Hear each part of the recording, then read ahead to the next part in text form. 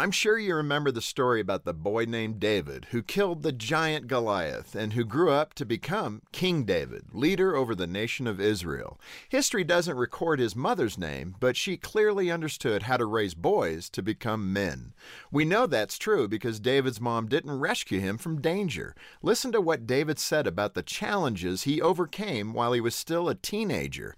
He said, "When a lion or a bear comes and takes a lamb from the flock, I go after it, knock it down, and rescue the lamb.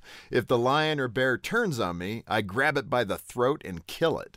David conquered Goliath by relying on skills he developed in the wild, alone. Clearly, his mother wasn't a helicopter mom hovering over him and protecting him from scraped knees and hurt feelings. She allowed him to face challenges and to stumble and fall, but she always taught him to get up and move forward with greater wisdom and confidence.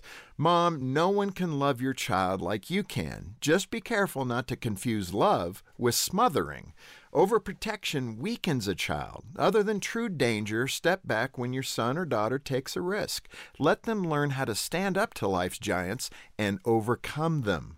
Your job is to guard, not to rescue, to guide, not to control. Instead of being overprotective of your child, point them toward the person they can become, then empower them to go after it. For Focus on the Family, I'm Jim Daly.